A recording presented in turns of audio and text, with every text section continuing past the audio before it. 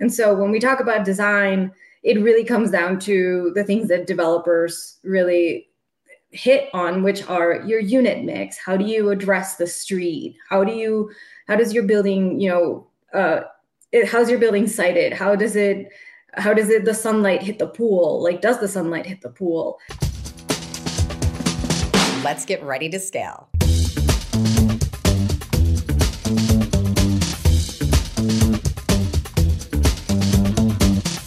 Hey guys, thanks for joining us for yet another episode. Today, I have with me Antonia Botero. She is the principal of MAD Project, a boutique project management consulting firm that focuses on the design side of developments, as well as some other real estate operational and project efficiencies. Antonia is a registered architect in Florida, New York, and Utah. Prior to that, her real estate experience ranged from large-scale multifamily conversions and ground-up construction projects in Manhattan to branded and independent hotel renovations across multiple markets within the U.S. She previously was a senior project manager at MCR Development. And before all of that, she actually started off her career in luxury landscape design and architecture. She has a bachelor's of architecture from the University of Miami and a master's in architecture and urban design from MIT. And Antonia is joining us today from Park City, Utah. So Antonia, welcome to the show. Thanks, Jeanette. Thanks for having me. We're very excited to have you. It's interesting. I rarely ever get to speak with someone about design elements. So I'm really curious to hear some of your thoughts in that regard. But before we jump into that, can you just share with us what is it that led you to start MAD Project? So I think it was a couple of things. I think, for being on the design development side, I always really wanted to run teams a certain way. And I think at some point after you work for bigger shops or you work in that kind of environment for a little while, you realize that, if you want to run things a certain way, the only way to do that is to have your own shop. So that was a little bit of it. Also, some of it was related to, the pandemic and 2020. Even though I started my shop in 2017 officially, I decided to grow it nationally during the pandemic. It was kind of a good time, and just a bunch of factors came together, and so it really worked out. So a little bit of good timing, a little bit of luck, but I think underlying that is really the premise of doing really good work, and working with people that I respect and that do really good work themselves too. And part of the reason I respect and part of the reason that we're a really, really good team. Yeah, that definitely makes sense. And it's really helpful when things align well. Now, your background is very interesting to me. So one of the things that I'm curious about is how much of a role does design actually play in development or even standing assets that people probably maybe overlook? Yeah. Well, I think so. There's a little bit and that's a really interesting question. And people rarely talk to me about specifically design when we're talking about it in podcasts or even just on interviews for work. And it's really kind of separating the idea of design and decoration. And I was actually having a conversation on Twitter with someone yesterday about that. But people think of design and people think of like, oh, we're going to do blue cabinets, or we're going to do, a special sort of brick on our facade, and that's design. And while it is an element of design, it's really not the kind of design that ends up really changing the way that people inhabit their space. And so when we talk about design, it really comes down to the things that developers really hit on, which are your unit mix. How do you address the street? How does your building, how's your building sited? How does the sunlight hit the pool? Like, does the sunlight hit the pool? Do you have a roof terrace? And those are major design elements that at the end of the day are actually going to be the things that make projects successful. So, I mean, design is wildly important. And I think the part that we focus on at MAD Project is really making sure that design is considered and is thoughtful. And so we're really going to be looking at projects from the beginning where we plan. And that's a very collaborative conversation with the developers that we work with to really establish, the market that they're playing in and really understand what the needs of the project are going to be. And so that's really where design comes from. It's less about what colors you paint the rooms and more about how your building addresses the challenges of the street. That is really interesting, especially just simply because we're not in the development side of the house, so I haven't had to actually had the fun of thinking about things like that before, but that's a really cool point. What kind of advice do you give to, owner and operators like us here at Blue Lake, where we're going in and we're acquiring, an already standing asset, going in and just doing a value add strategy? What are some elements that you would advise, multifamily owners and operators that are coming in and acquiring assets to be able to do if basically those bigger development decisions have already been made for them in the past? Well, it's a mix, and I think it applies regardless of whether you're doing development or if you're buying existing assets, because the start of it should be asking yourself as a firm who you want to be. Like, what are you guys about?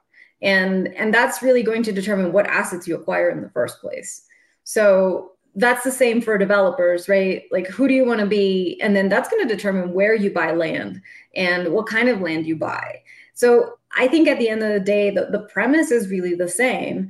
And then it's going to be a matter of what you do with it. And if it's very clear to you who you want to be and what your brand is about and what you guys, what your product you're bringing to the market, that's going to determine a lot of those decisions that you make, regardless of whether you're building from scratch or whether you're simply renovating or repositioning an existing asset. I think when you find places that have a really clear thesis, it shows. It feels really different.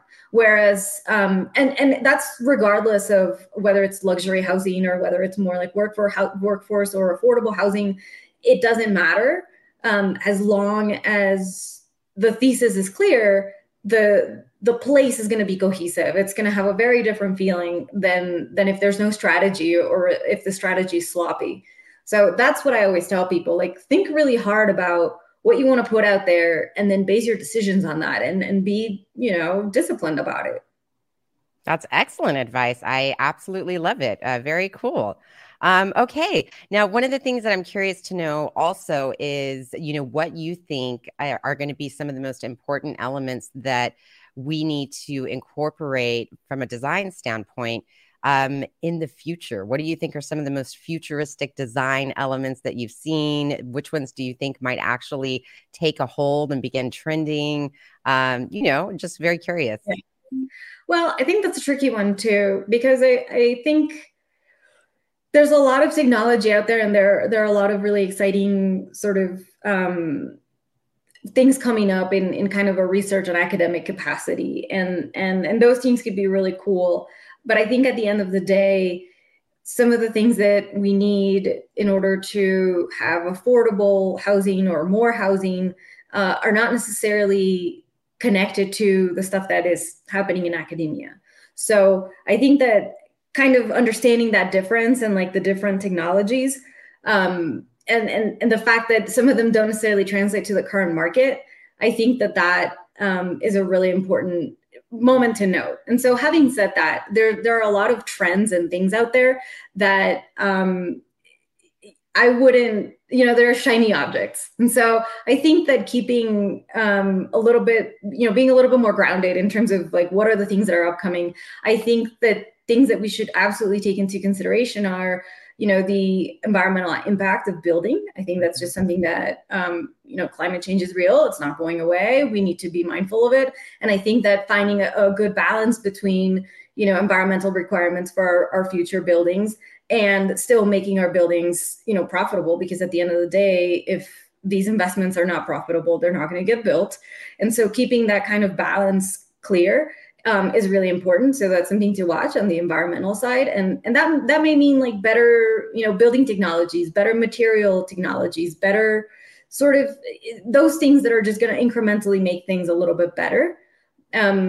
so that's, I think those are the things that are, and then it's an interesting topic because everyone expects this to be super splashy and very like, oh, there's this new technology that is going to change everything. And I don't think that it's going to be so mainstream exciting. It's exciting for people like me, where I'm interested in building technologies, and then all of a sudden we can have better windows, or we can have better appliances that that are more energy efficient, or that make your life a little bit better. Those things are exciting to me, and so I think that we're going to find the cool things in reality in those niches, and less in like the super splashy, like 3D printed, like those things are academic exercises that are amazing and are super cool, but at the end of the day, they're not really going to be the things that are going to have like massive changes in the way we inhabit our spaces.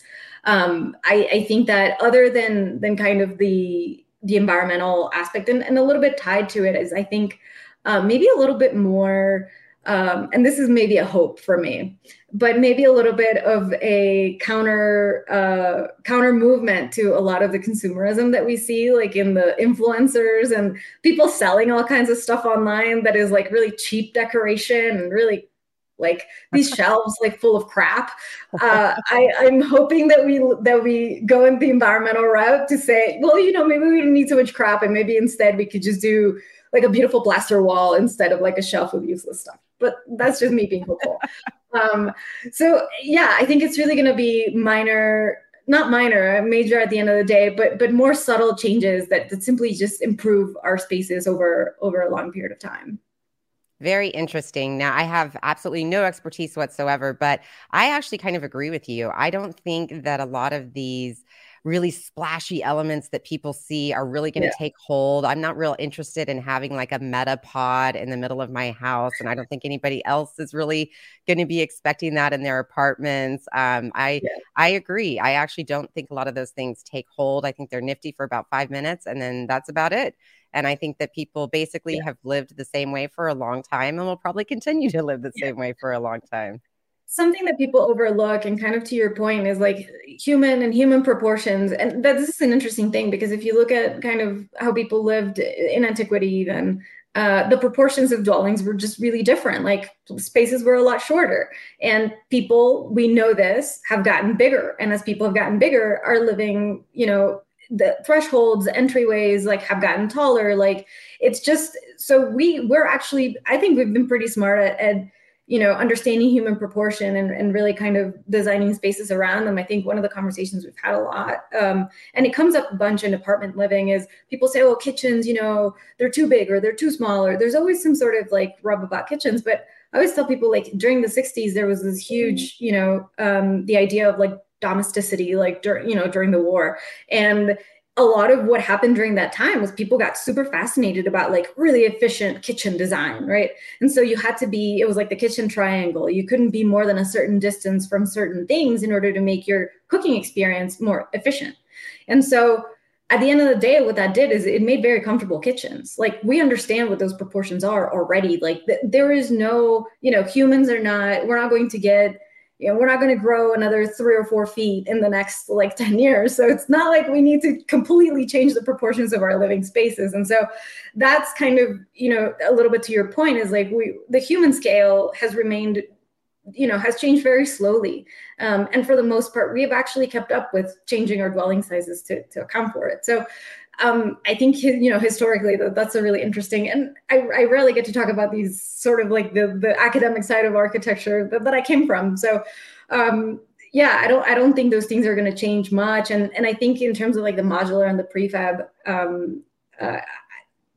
we've been trying to do that for a very long time. We've actually been trying to do prefab since the 20s. I don't think that the future is so much there. I think we're going to see more changes in technologies like mass timber. I hope so, at least.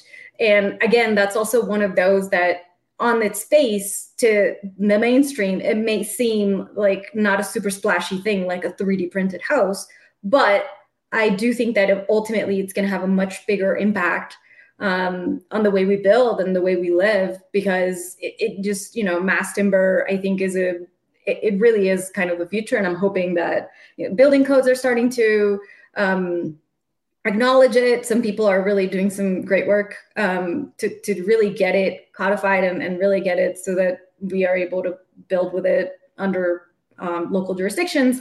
And I think ultimately it's gonna be a better way forward. But again, it's not going to be something that is going to radicalize and change things. I mean, construction and real estate move really slowly.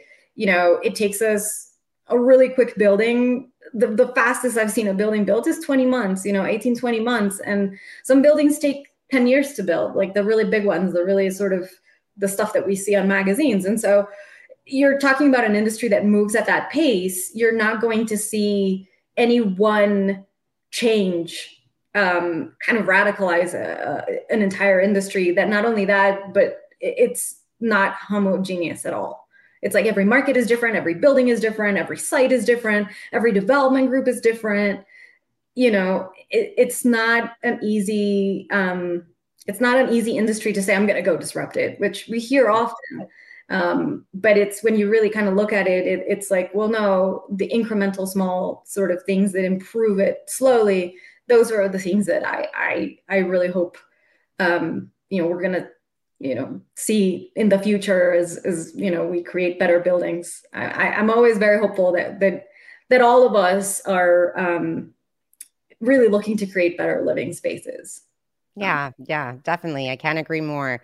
And, this is really fun and fascinating for me too. I've never thought about the evolution of the kitchen, but, really the evolution of doing better and building better. I really do like that idea very much so. Even if it's simply with renovations, I mean, it's still improvements and steps in the right direction. So very cool. Now, as far as building, something else I'm really interested in knowing is your perspective of how to build really innovative teams. Yeah. So let's go ahead and jump into that right after a word from our sponsor. Ready to Scale is brought to you by Blue Lake Capital, where we hunt down the best multifamily investment opportunities that we can find and invite investors to join in with us. We target Class B value-add multifamily properties across the Sun Belt. Our CEO, Ellie Perlman, invests a substantial amount of capital into every deal. This means our interests are aligned with yours. If you're an accredited investor looking to expand your portfolio and diversify sponsors, be sure to visit us at bluelake-capital.com. Blue Lake Capital. Be bold, be extraordinary, and keep moving forward.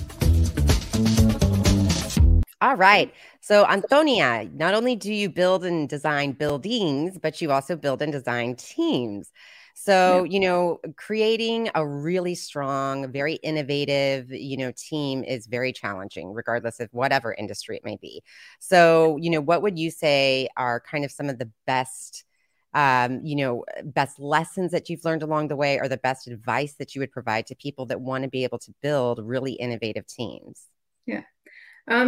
So that's an interesting one because, we've had the chance to, every time that we join a project, ultimately we build a team.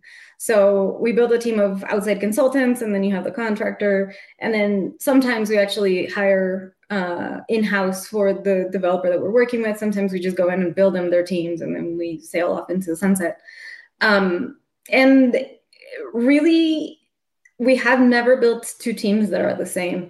And I think that a big part of a successful team is really going to be understanding what kind of team you need.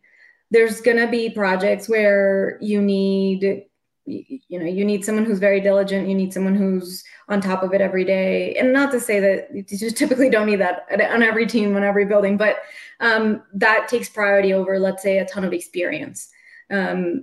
Sometimes you just need someone who is really good at keeping the trains running, regardless of whether or not they've done that specific type of project before. And so really kind of understanding what you're putting together, what kind of team are you putting together, what kind of people do you need, is really what it comes down to. So I think when we start out, or when I start out with a new team, I always, or with a new developer, before we hire the team, is I kind of sit and listen and just say, hey, well, what are you doing? It kind of goes back to that whole idea of who do you want to be? Mm-hmm. And then once we kind of establish that and really understand that, then we say, okay, well, this is going to be the plan. And then once you put the team together, it's really going to be a matter of, deferring to the experts, right? If I'm a registered architect, but I have no professional standing in the projects that we work on, right? I hire the architects, and once you have an architect who's the architect of record for a project, I'm going to defer to their professional experience and their professional standing on a project to make professional project decisions. So I think really kind of sitting with the people that you hire and saying, okay, I hired you because you're an expert. How are you going to do this? What do you recommend is going to be the way that we move forward with this matter? So part of that, is finding the right team members appropriate for the goal, and then in addition to that, listening to them and really kind of paying attention, making sure that you're hearing them. The other thing too is making sure that again, the appropriateness of the team that you hire is really going to come down to the scope. So really defining the scope for every team member is really important. And that's something that people miss often. They'll hire people, they won't necessarily tell them what the expectations are, and then they're upset when they don't meet some expectations that they're not aware of. So I think that really kind of going through the process of saying, like, what are we doing? How are we doing it? And who's the right person for it is really a basic that a lot of people seem to miss. Some people say, oh, I need help, let me just hire someone. But then they don't necessarily think through, like, well, what is this person going to do? What is their goal? And not only that, but like, what direction are we all rowing in? So yeah, I think that's a really good point, but I want to kind of stop you there, because I think that part of the challenge when it comes to building a really good team is people are a very unpredictable product. They just are, right? That's why we're called people, because we're human and we're not machines, right?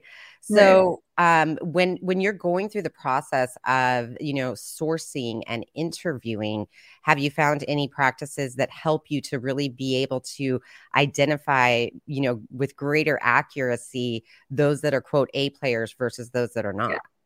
So a mix of things. I think the first thing is, again, it goes back to expectations. I normally, whenever I'm interviewing for new team members, I always tell them like all the terrible things about the job.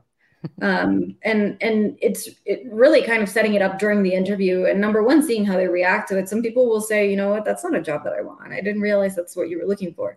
And I appreciate that. So setting expectations is a big one, because like you said, people are unpredictable on their own. If in addition to that, you also make it impossible for them to predict what they're supposed to do at work. It's like, that's a really difficult situation for everybody. The other thing that I do a lot, the majority of the teams that I've hired always typically come recommended. It's really building that network. And generally I have found that people who like working with other people so much that they're willing to recommend them are typically going to be other A players. So you go to like your best people and you say, who are your best friends in the industry that you would recommend? And not because they're friends, but I mean like professional friends, like people that you've met along the way that you were like, that was a really great engineer. And when I go to the next project, someone says, hey, do you know a really great engineer? I'm going to be like, yes. And I had a great time working with them. And that's going to mean something to the person that I'm recommending them to. So that has been a really big one. All the teams really that we've built have come very well recommended. Every now and then, I think I've hired maybe a handful of people from like ads or from Twitter even, and they've turned out pretty good. And I think it's also because we have a really good sense of what those initial interviews should feel like and the kinds of things that I'm looking for in people.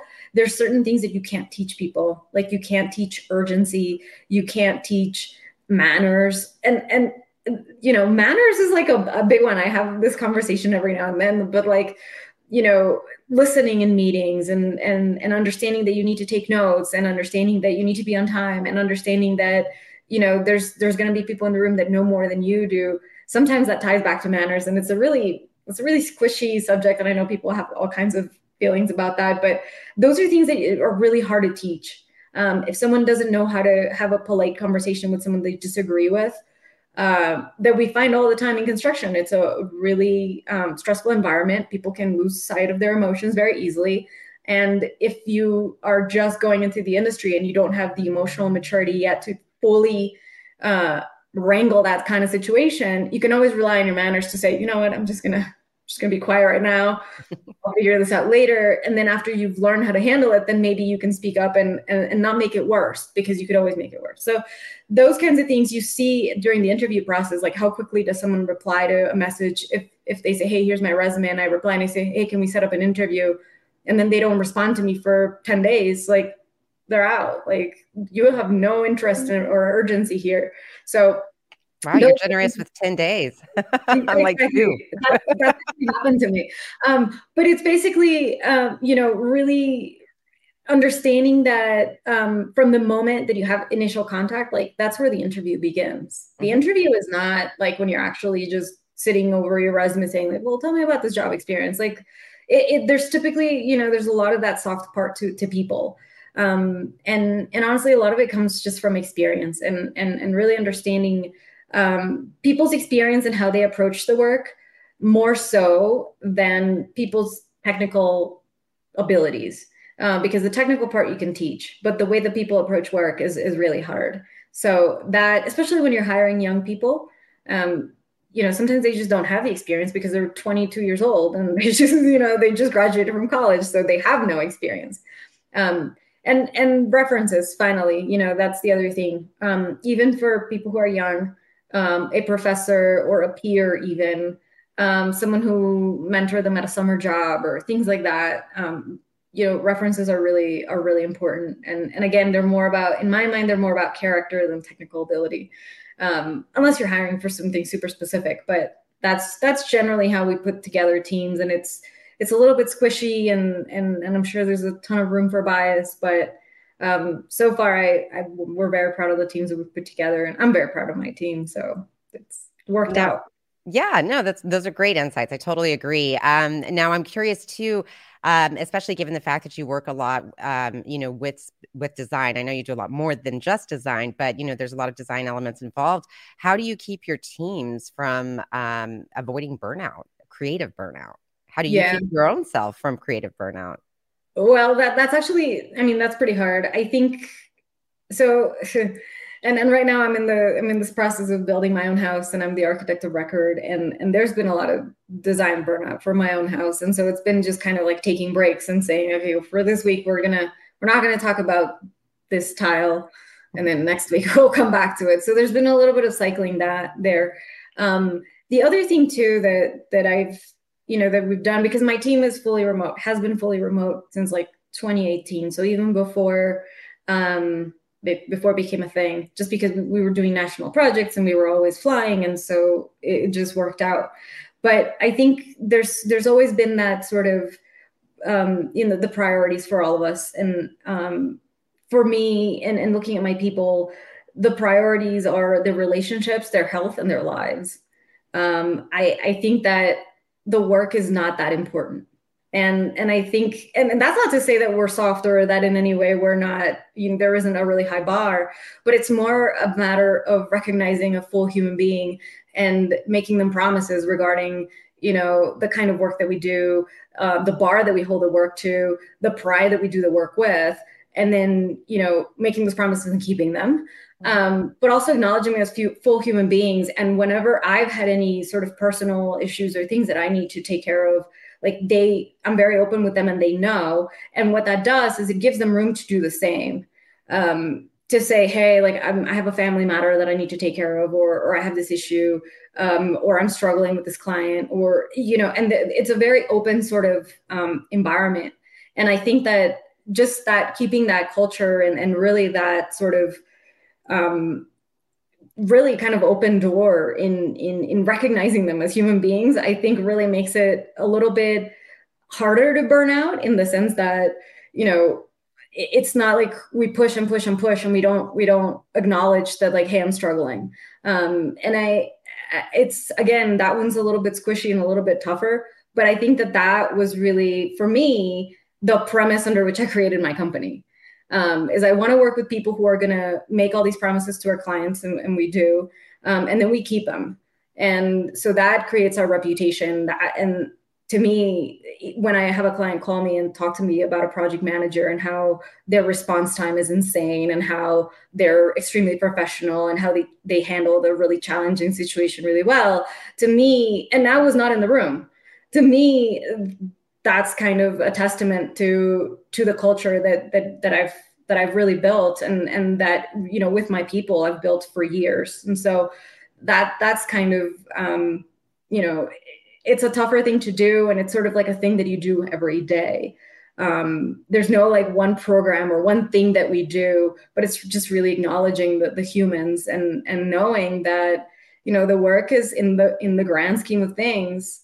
It's super high stakes work. It's really stressful, but it's not that important, right? Like it really Maintaining isn't. perspective of what matters, what matters most. Yeah, definitely. Exactly. And not to say, like, I have weeks where I work 18-hour days. I have project managers who are answering emails at like 9 o'clock on a Sunday. And I'm like, what are you doing? I'm like, why are you doing this?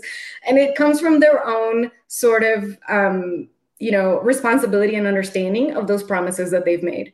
And for me, if it's self kind of, you know, really comes from them, and it's not, I'm not telling them like, hey, if you don't answer an email within 24 hours, you're going to be fired. I mean, that's no, it's really, they understand what we're about. And so also when they have a hard thing that happened to them, or something they're having an issue with, it's going to be, we're all here, right? And because that thing of perspective and the things that matter make you realize that you're part of something bigger. And when you're part of something bigger, it gives you meaning, and so that's cool. But it also makes you realize that that you're not doing it alone, and so you can ask for help. Mm-hmm. So it's this really neat sort of way of approaching work and life, and really just bringing everyone together and saying we're all doing this together. It takes these massive teams to build these projects. You know this, you know, Mm-hmm. it takes massive teams to acquire these buildings and to make everything happen. And so once you say, okay, it's not just me, there's all of us, and we're all people, and I need your help. Like, that's what it's about for me. And at the end of the day, that's what lets us keep the promises that we make to our clients. And that's what I think makes our project successful. Very nice. Very good insights, very good advice. I definitely agree with you on, you know, several of the things that you said. It just makes a huge difference when you can really have true team spirit, team cooperation, and Yeah. derive a lot of joy and meaning from your work and your colleagues. It makes a huge Yeah. difference. Definitely agree. Definitely. Yeah. All right. Well, now we have arrived to what we call the lightning round questions. So these are 5 questions that I ask all of the guests on our show. Are you ready? I'm ready. All right. So, what do you actually do for fun? What's one of your hobbies? I play tennis. Nice. All right. Yeah. Very good. All right. And what is something interesting about you that most people don't know? Um, I can some background. So my husband's about 6'3". He's about 200 pounds, and I can deadlift him. Wow, that is impressive. Wow. Like 50 tall, so it's a really fun bar trick, party trick. That is definitely impressive. All right. What about as far as books? What book have you found to be, you know, really inspiring or influential to you in your career? Oh, in my career, there's. Do I have to pick one? Because I have two. Go Uh, for 2. Go ahead. Marketing by Seth Godin. I think that's one. And then the other one is The Art of Asking by Amanda Palmer. Nice. Okay. We'll be sure to add that to our recommended reading list. Now, one of the things that we talk about here at Blue Lake is, and it's kind of what we were talking about earlier, is, you know, this everything is not just about money. It's not just about, we're not in real estate investing because it's all about the money and all we care about is money.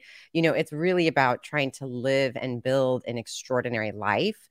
That is the goal for us personally. That is the goal for what we want to do for our investors, what we want to support them in. So, what is your advice for people that are focused on building and living extraordinary lives? Oh, I mean, just show up every day. I think that's what that's what I do. You got to show up every day, like even on the days that you don't necessarily feel like it. I think that's um, it's part of being grateful, really showing up every day. So, Very good insight. yeah. Nice. All right. Now, last but not least, Antonia, if people want to get in touch with you, how can they find you?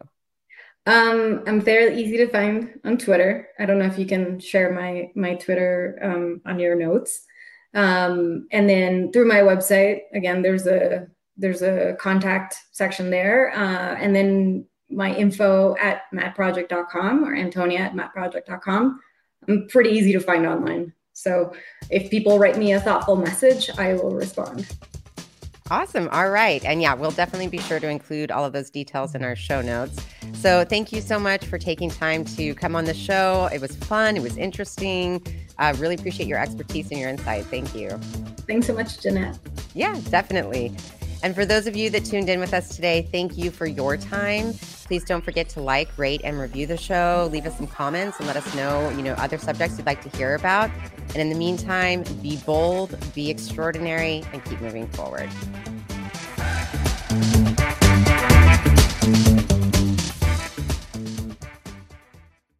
This podcast is a part of the C-Suite Radio Network. For more top business podcasts, visit c-suiteradio.com.